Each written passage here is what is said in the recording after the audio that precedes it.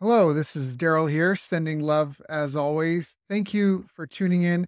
I just want to say if you like this interview, you can check our website for companion workbooks, action guides, tools, checklists, templates, and show notes with links for everything mentioned on the call. Just visit bestbusinesscoach.ca. That's best, B-E-S-T, businesscoach.ca. Enjoy. Hello, everyone. Thank you for joining us. My name is Daryl Urbanski, your host as always. And today we are joined by Dan Riemann, CEO of Fitwork Group. Dan is a performance coach, business strategist, and leadership accelerator. With 25 years experience, he's done business in multiple countries, worked with Olympic athletes, and is a human behavior specialist.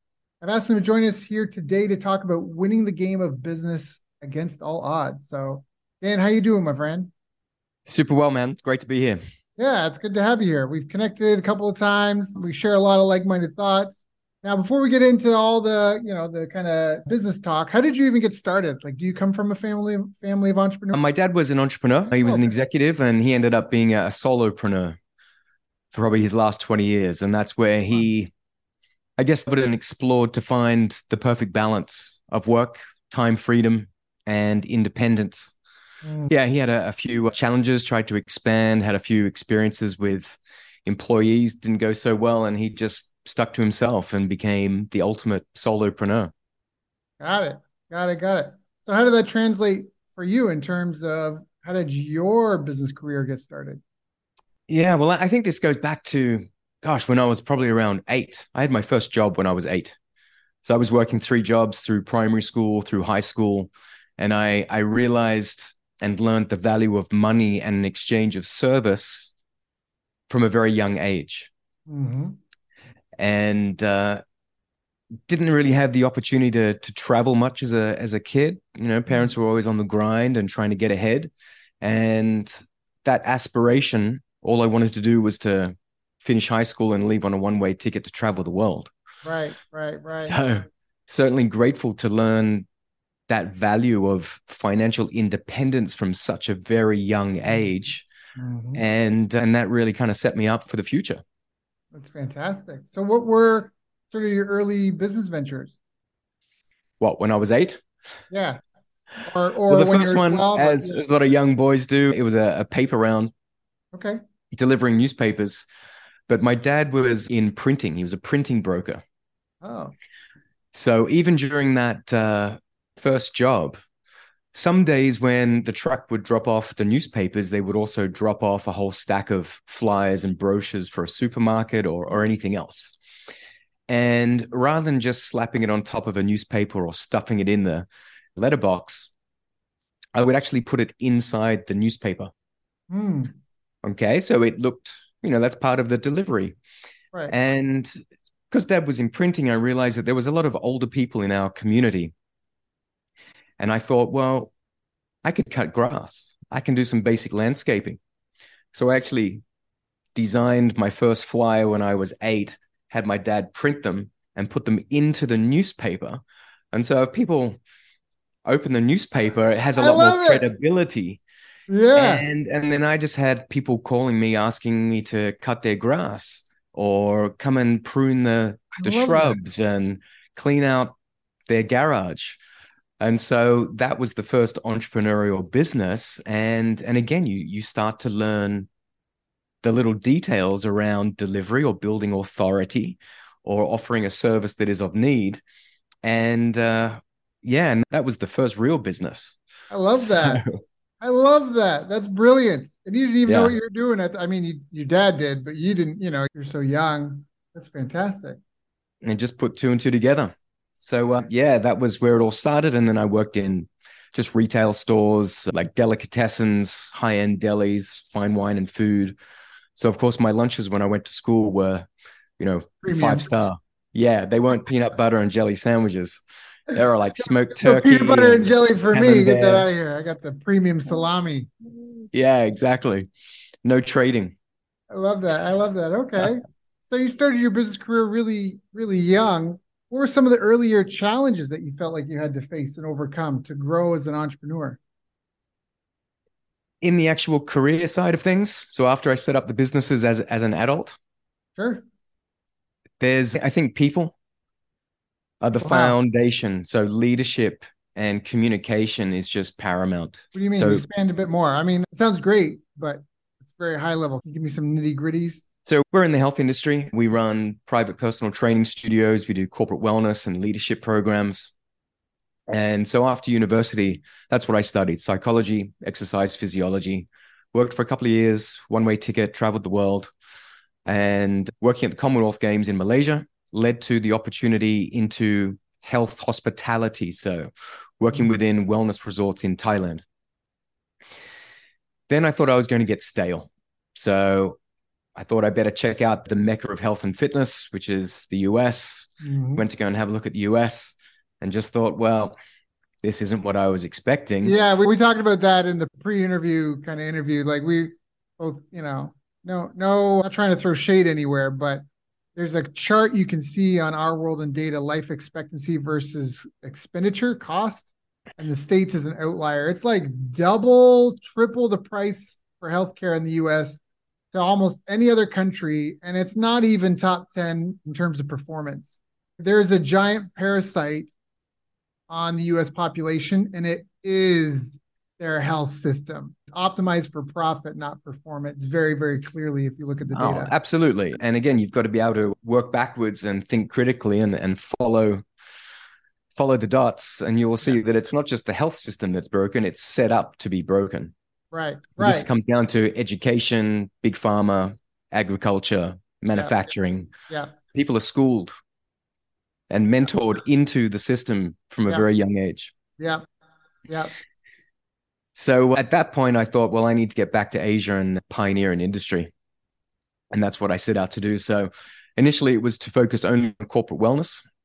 So we were probably 20 years ahead of our time. And 20 years later, we're still probably 20 years ahead of our time.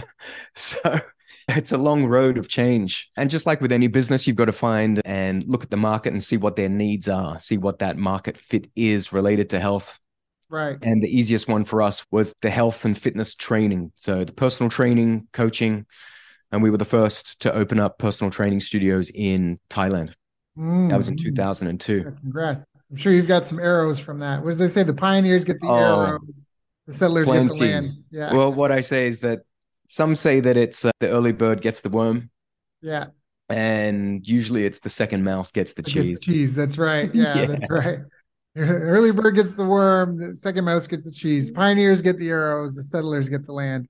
Yeah, that's the there's one. truth to that. There's truth to that. So, okay. So, yeah, well, let's talk about what were some of the challenges and how did you overcome them? Yeah, so that's all linked back to being a pioneer, is that when you're the first in a space, if you're going to be delivering a premium service, then unless it's all you, it's the teams. Right. So actually being able to recruit professionals as a pioneer in a new non-English speaking foreign country was definitely a challenge. So it's that balance between, I won't say compromising standards, but looking for or being able to bring in and introduce talent to meet the needs of the standards that you're looking to establish. Yeah, so recruitment was a big one. That's a challenge that I think in some ways may have long-term been an opportunity, because I know, again, we talked about this before the call, by being a foreigner in a country trying to do business there, even if it's an English-speaking country, there's still like cultural, boundaries, like walls that you feel are, or even economic, where, the locals may or may not be able to pay a price that you want to charge type. And you talked about building a team. So it almost forced you to build a team, and also forced you to not be the front man, and also forced you to build that infrastructure, which is painful to be forced into, but perhaps is a really powerful skill. I think it's a really powerful skill set. And you also mentioned something else I want to talk about. You talked about leaning in on premium first. Is that accurate? Is that true? Yeah, absolutely. We've always been at the high end of a niche and a price point, for sure. I'm going to highlight that for everybody. That is typically the best model for emerging markets. I mean, even if you look at Elon Musk, he didn't go make the Tesla 3 or whatever. He went and made a super flashy, fun roadster with a super high price tag and sold it as a toy to the rich and famous, right? And that Right. funded the tech development in solar cars that he needed to then make a $30,000 accessible to the typical average Western family model. Yeah. Yeah, and it's the same. You look at Toyota then releasing a Lexus, but people still thought it was a Toyota. Right. So go So premium, build a team. I love that. that's Right. right. Another earlier lesson was before we actually formalized the business, I was literally riding a mountain bike around the city of Bangkok. I might have to ride for 30 minutes to go and train a client in their house on the other side of the city. And it Right. would take 30, 45 minutes to ride there. Yeah. So that next level was then establishing out of a more central location. So I had partnerships with five-star hotels. Mm. And then I was just working with clients Right. in who were already members. So that was a great partnership to have. But in one of these locations, I had one of my early coaches or trainers at that time, super highly credentialed, MMA background, big ego, and he had some weight behind him. So after about a year, I had a team of 3 at that time. And this guy turned around and said, well, I don't need you. none of us are working for you anymore, and we're taking all the clients, and there's nothing you can do about it. So I was like, okay. Went and had a little chat with the health club manager of the hotel at that time, and she turned around and basically said, "Oh well, it's not my problem." This is after driving business and memberships and tens of thousands of dollars into their business for the last 3 years, and that was it. So that was probably my first real dark point of business that Mm. really took a hit. And getting over that, it was then clear and evident that you can't establish your own independent brand or business within an existing brand or business. Business. Yeah. This is So a I learned that early. great point. And I want Yeah. to highlight this because I think a lot of people are doing this. I see so many business owners right now that are building their house on someone else's land. So strategic alliances can be fantastic. And, they talk about leveraging other people's money, other people's resources, and other people's customers. And that's what you did. You leverage these hotels, their resources, and their clients, their customers to build a business within there. But at the end of the day, you didn't necessarily have a moat protecting you. And I've seen that, and a great example of what happened with us at one point with a client. We grew their Facebook following from like 30,000 followers to I think 300,000 followers on Facebook. Wow, that's Our huge. organic, this is 2013, and our organic reach was in the millions per week just with posts right on Facebook. We would have Wow. millions of impressions on this. We're driving sales.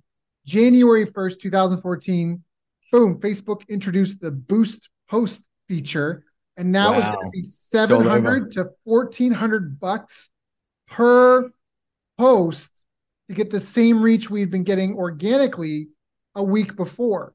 And so and luckily we've been building our own lists. And so this is for people, like there's the influencers, the YouTubers, the Instagram, Mm. whatever, right? You build this following on that platform. You've built your house on someone else's land. And I think I just wanted to expand on that a little bit because I just think in today's day and age where there's a lot of quick and easy tools, you can launch a membership site, you can do this, do that. You can just pay a monthly subscription but you just got to be careful when somebody else, like if you've been online long enough, you remember MySpace used to be the rage.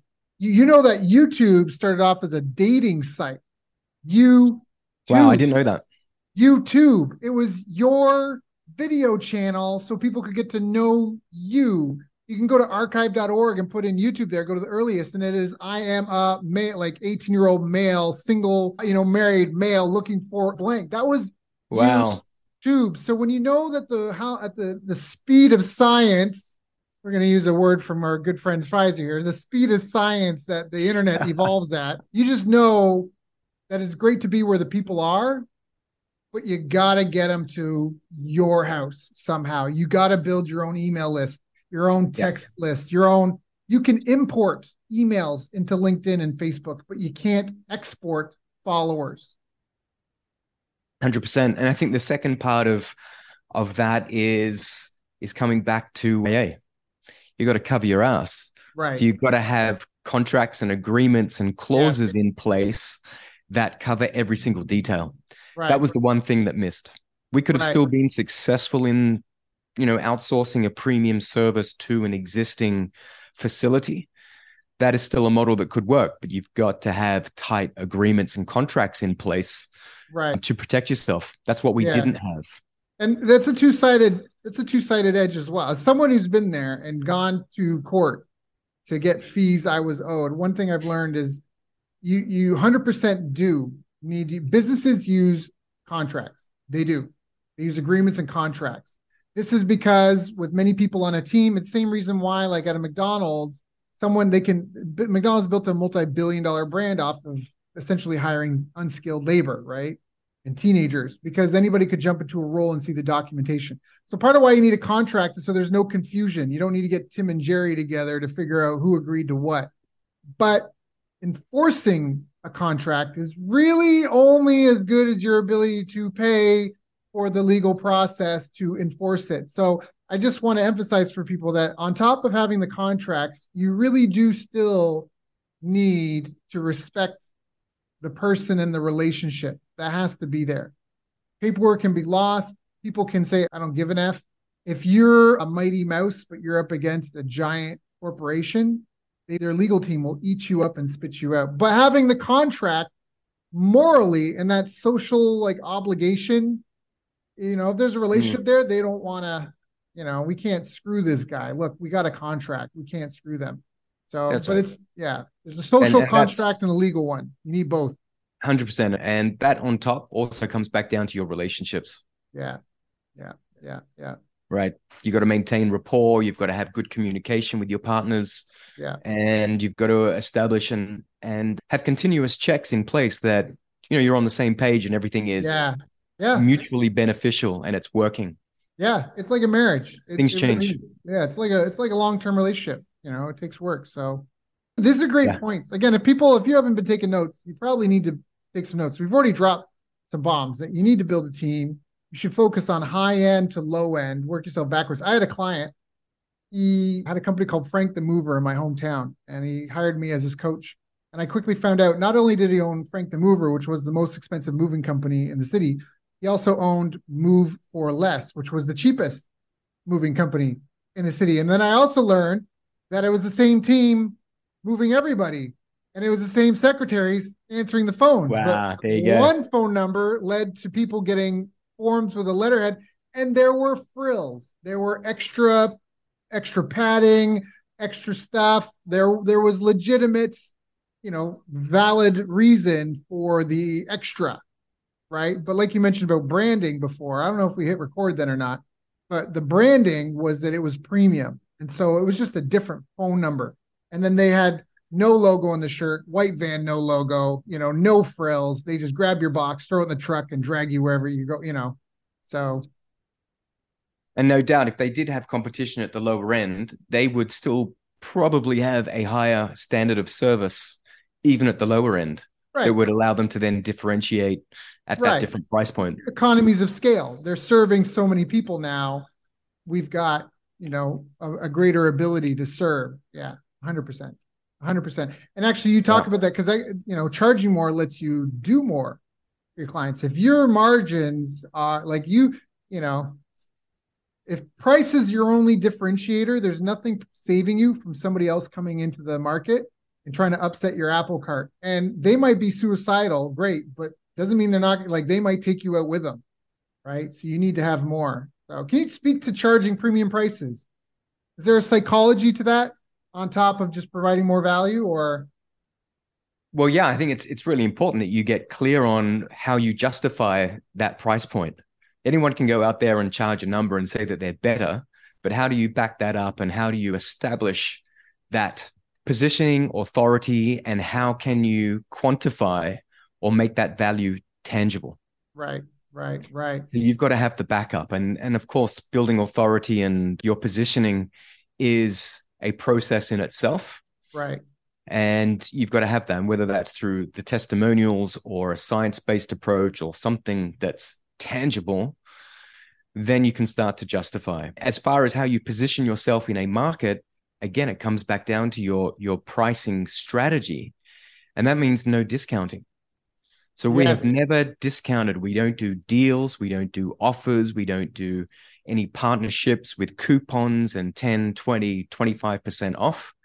We always deliver or add value to a program or Yes. increase the length of Yes. time, Yes. or we add to it, right? And that has been crucial for us. That's been a learning experience as well. Yeah, I love that. There's a guy who wrote a great book, Libby on RFM, and he called discounts the kiss of death Yeah, because you train people to wait for the next bargain, where it's better to just, like you said, find a way to add value. I just had a conversation with this. I'm an equal equity owner in a supplement company, and we just came up with 52 different offers that we could test, and there's only two, and they're only on this if they get the subscription where we re-up every month where there's a discount. The rest is like get, order and get this. It's like a bundle.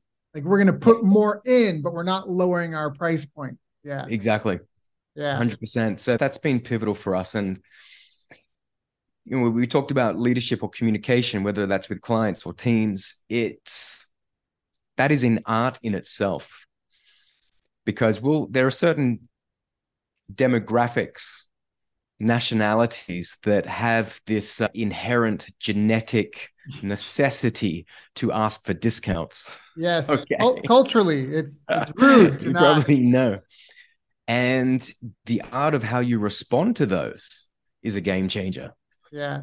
And you Yeah. can respect them and totally understand and say, look, we have transparent pricing and we ensure that it's fair for all of our clients.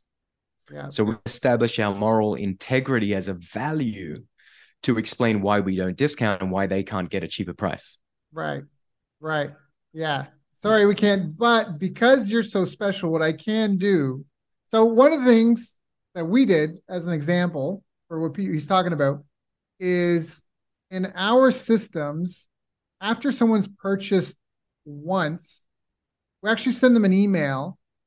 And this is just the kind of idea where you're saying, like, when someone asks for a discount, you don't necessarily have to give them reduced price. You can just give them preferential treatment.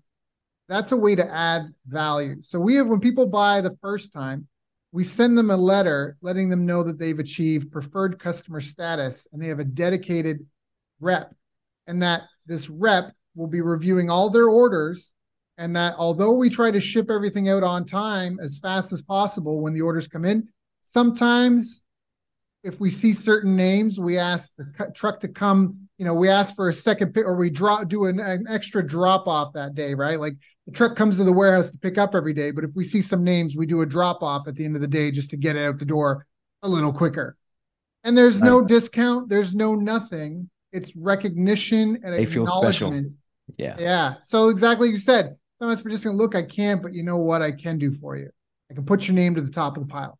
You know what I can do for you? I can make sure you work with this guy who's our best. You know what I can do for you, right? Like, Yeah.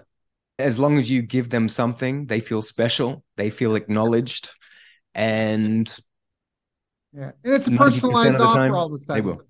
It's a Yeah. for me. It's that custom fit. Which comes back, it's not about price, it's about the value and the service that you provide. Yeah. It Yeah. is very emotionally charged. Yeah.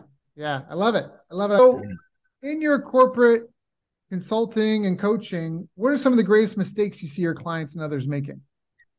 I think the first one is, especially on we'll say the corporate side of things. As we know, the corporate structure is very archaic, and a very essential people-driven part of the business is human resource management. And what we notice that a lot in different parts of the world, they function differently and their skill set is very unique. Here in Asia, they tend to be less as human resource professionals and literally a buffer for compliance and policy Mm, between leadership and employees. mm. And They're so the the ones carrying the biggest, sticks. right. So, and they don't have a great deal of capacity or opportunity to actually think for themselves. Right. Right. They've just got to follow procedures. and hire and fire. Right. But on the flip side, wellness, mental health, stress, resilience, leadership, human resource development is a specialty in itself. And Yes. so these high level cultural behavioral responsibilities are handed over to HR, who are not trained, not specialized. They're not Right. experts in this, but they've Right. been told that it's their responsibility. Right. And of course, Right. these organizations, it doesn't matter what kind of ROI you can show based on retention, sick leave, productivity, performance. They're still in the old school way of thinking. And as long as everyone's checking their boxes, they're happy. Yeah. So they're missing out on a massive opportunity on transformational culture, Yes. retention, performance, leadership, vision. And of course, there are some organizations and startups and certain industries in the tech space, they are taking this people first approach. Yep. But that has been, I think, still one of the biggest bottlenecks is to be able to communicate the value to get leaders to make that shift and be like, you know what, guys, this is really important to us. I can see the financial return. Let's get some experts in to help us and consult with us to build the most value driven, people oriented culture we can possibly create. I love that. Health, Yeah. business, financial, ROIs, stakeholders are happy, Yep. leaders are happy, people are happy. It's Yep. win win. Yeah. 100%. So there's a big gap that needs to be filled, and there is just, it's very slow. Yeah. Well, it's the idea you're only as strong as your weakest link, right? And you can try to force someone to work and crack the whip all you want, but if they're not motivated, right? I agree 100%. That's a great one. And so if you look at majority of corporate training programs, it's all about the business and the bottom line, your KPIs, your OKRs. This is it. This is what we've got to hit this week. Okay. And that's good for a very small percentage of people who are kind of number and data driven. But what I share with clients now is that we've got to flip the table.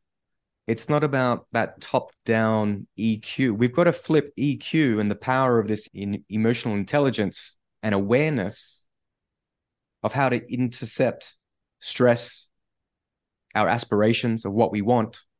And it needs to be a ground level necessity for even entry level staff.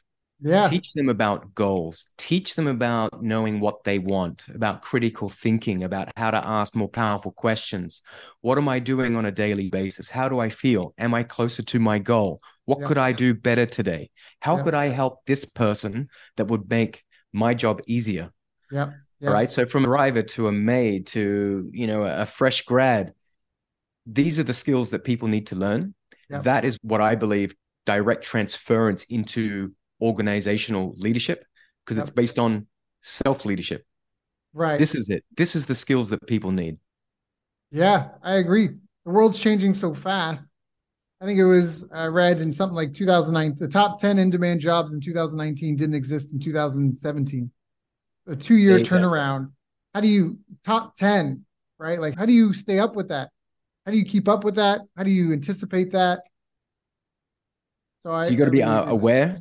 You got to be able to identify trends. I mean, look with chat, the talk Yeah, this Chat week, GPT. Yep. the GPT. I mean, this is going to be so disruptive, and I think it's probably the first real use case that the average individual can actually see the impact that it's going to have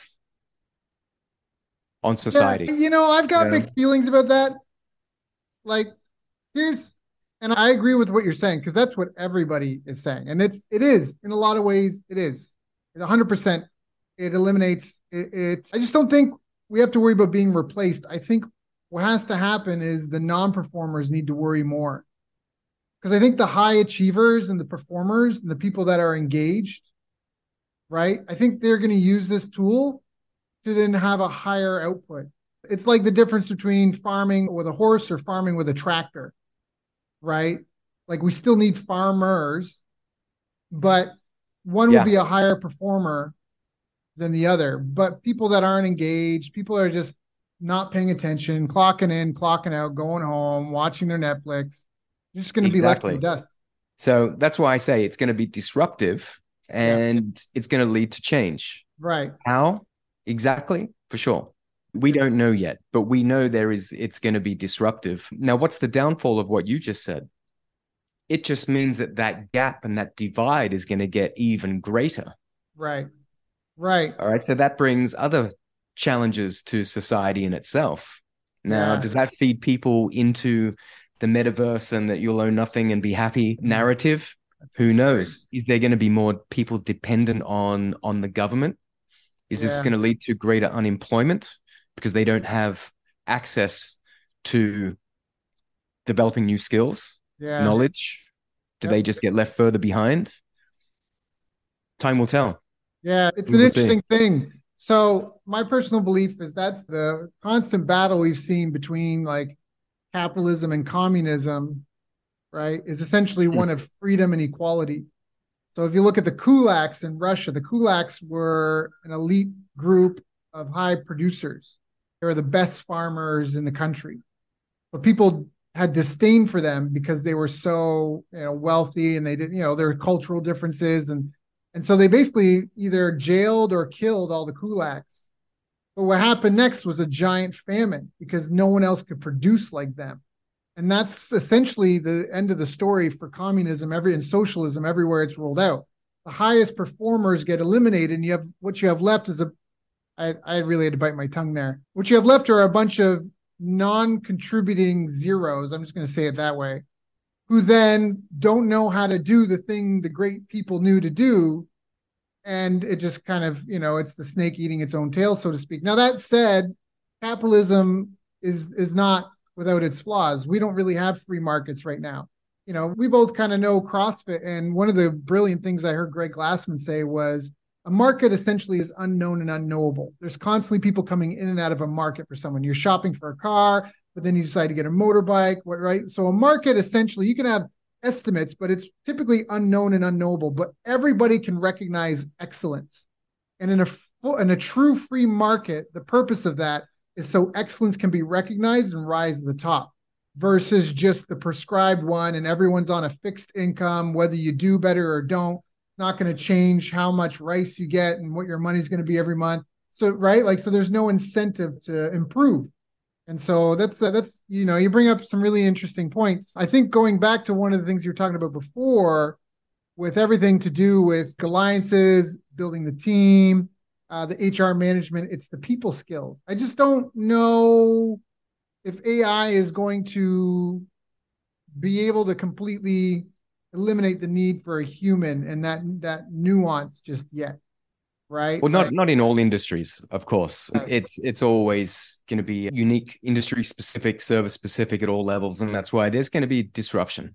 Oh yeah, Um, 100%. but how we shall see. People, you can't replace humans completely. In our business, it's all very much relationship driven. It's personal training studios and health coaching predominantly, and it is face to face.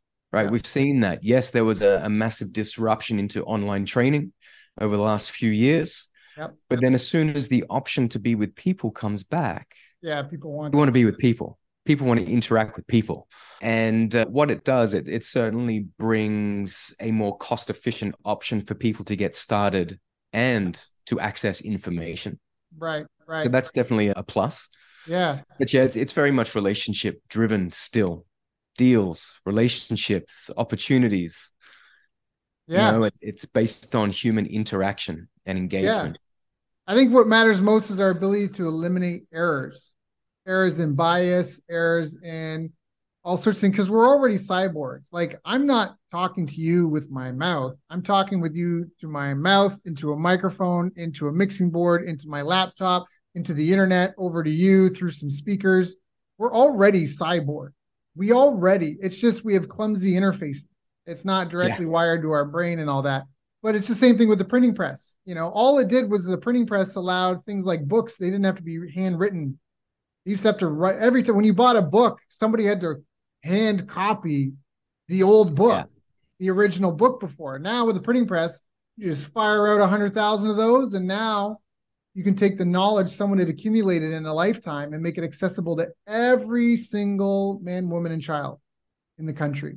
So that's, again, there's pros and cons to everything. We just have to Yeah, I think eliminate it the brings a lot errors of quickly. danger as well, because who's behind it and what's their agenda, what's their narrative, and where is that bias? Yeah, And how can we trust that? right. So we've got to always, again, be looking at multiple sources of information to try Yeah, and draw our own conclusions yeah, and find our own truth. yep, And I think that's probably the biggest danger with something like this. If society becomes so dependent on one source of data. right. Well, yeah, that's always been dangerous at any point in time. So Karl Popper was one of the original scientific philosophers, educators, and he had a formula for the scientific method. And he would come right out and go, there is no scientific method.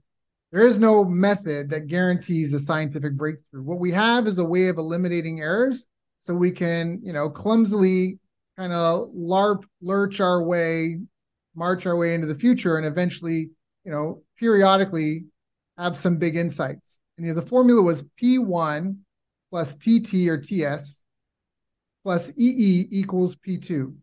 Problem one plus temporary solution or temporary theory plus eliminate the errors, which you do with observation, debate, criticism, experimentation, equals P2.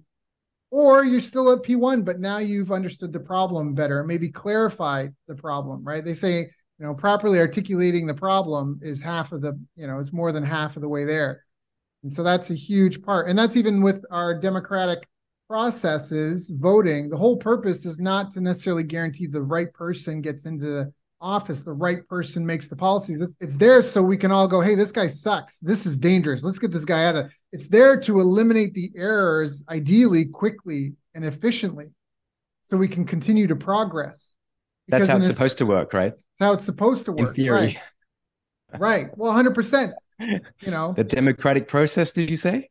Yeah. Well, that's right. So, I mean, people don't know what they don't know, but we know when things are hurting a significant portion of the population. And that's when we need to be able to have that's part of why free speech is so important. When people can't articulate, they did a study on inmates. I forget the year, but I remember reading about a study where they found that the vast majority of people incarcerated had poor reading skills and poor vocabulary. And so the assumption at that point was because they were unable to articulate themselves, they had to resort to just physical attempts to get what they needed. And if you can't have free speech, how do people express themselves if they can't verbally do it? Well, now they got to get physical. And so Yeah, that's that's where, it. Yeah, survival, isn't it? Which is, so yeah. So can you it's all talk, part of the plan. what are some of the habits that you really feel have helped you on your path to success? Definitely on energy management, full stop. Right? That is the overriding driver for action, for happiness. Now, it's the easiest one to benchmark and to measure and to fix. Because as we were saying earlier, it's related to physical activity, Yep. dopamine, Yep. sleep. Yep. And so one of the protocols that we do is based on neural activation and isometrics. And so you're getting a full neural activation response, which means we're getting a dopamine response.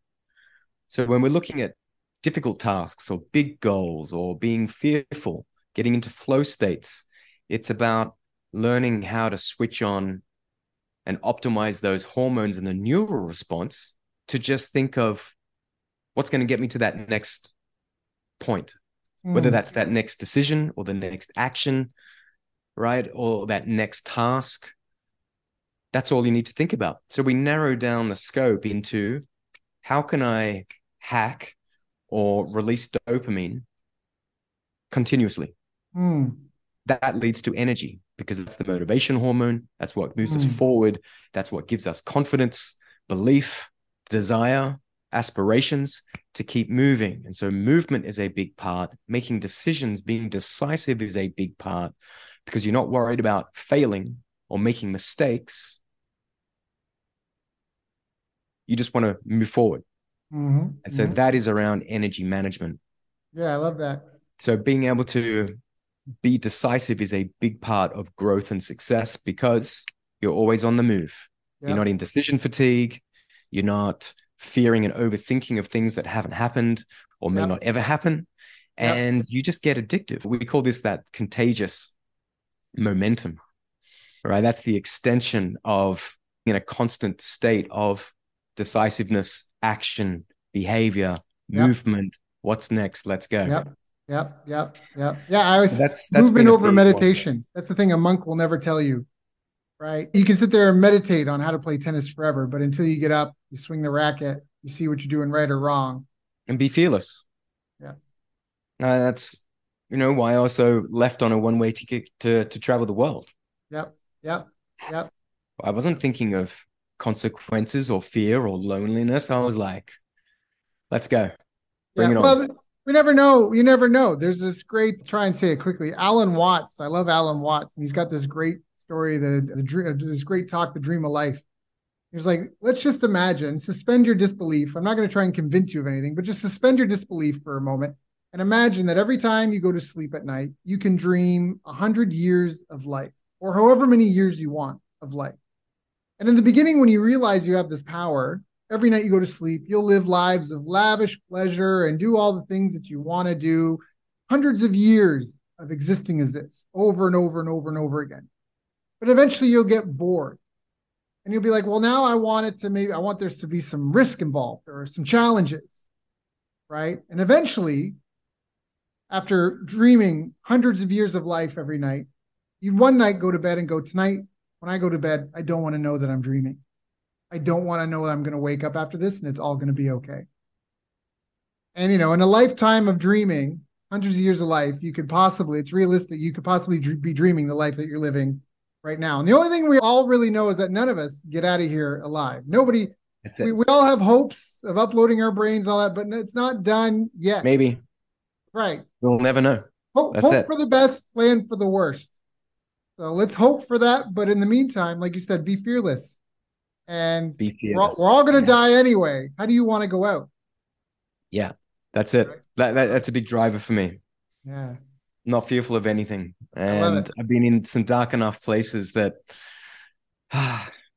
today's just another day. Let's Yeah. go. Well, Just keep yeah. moving. Yeah. Well, you're outside your home country. That's anybody who's That's right. traveled knows there can be, it's a very different experience than there's no safety nets when you're not in the neighborhoods you grew up in with your family network, even the culture, even as simple things like how do I take like the transit system? How do I get how's the health system go here? You learn that stuff as a kid with your mom and dad taking you places. When you go to a totally different country, different languages and that, you got no safety net. There's no tightrope. There's nothing to catch you. So yeah, there's many, we'll say, principles that we share with clients. I've learned from trial and error and experience in life. And I think this is the challenge. There are many variables, but each to their own. Like we need to find the variables that work for us. Right. And you can take one principle and saying, right, keep it simple, focus on one thing at a time,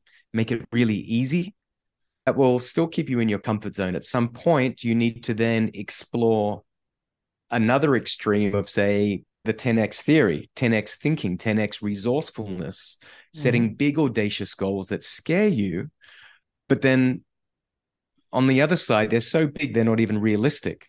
So you can still Right. disassociate from fear because it's comical, it's cartoon, Right. it's part of the Right. matrix, but it allows you to be creative and curious and separate from reality to Right. think of what if kind of goals and processes and challenges happen at that level. Yep. And then you're not fearful to fail at that big level. So you learn those lessons and apply it to the simple things, the systems on a daily basis. So nothing is in context. I think that's the biggest challenge. People read something on the internet and they try and apply it, but it doesn't work. It's because there are always other variables at play that will Right. determine the effectiveness or efficiency of a strategy or tool that we use, whether Right. it's in lead gen or business or health or weight loss or happiness or stress. It doesn't matter. There are multiple variables, and it's not going to be just one variable that is going to give you that breakthrough. Right. So Right. how do you reproduce those? And that's why increasing your awareness, I look at the ABC approach: awareness, behaviors, and choices. That's it. So you need anchors in place to be able to intercept where you are on any given day. What are you doing? What's your outcome? What's working? What isn't? Where should I invest my time? Who do I need to speak to? What are my priorities for tomorrow? These are your, you call them habits or rituals or anchors or reflection or journaling. Doesn't matter what it is, but it means you've got anchors in place on a consistent basis to give you the opportunity to stop and assess where you're at, what you're doing. All right, this is the EQ, increasing your awareness around your environment, your behaviors, what you want. Is it aligned with your purpose, your aspirations? Are you happy? Do you want to do something different? Right? And just this one point around awareness is massive. But when people get it, bam. Okay. That then moves on to stage 2. So that is the ABC of life. The how and you implement it for each individual is going to be unique to them and their desire to ask the questions and explore their environment. Right. And their own interaction within their own environment. Right. What makes them happy and what doesn't make them happy. Right.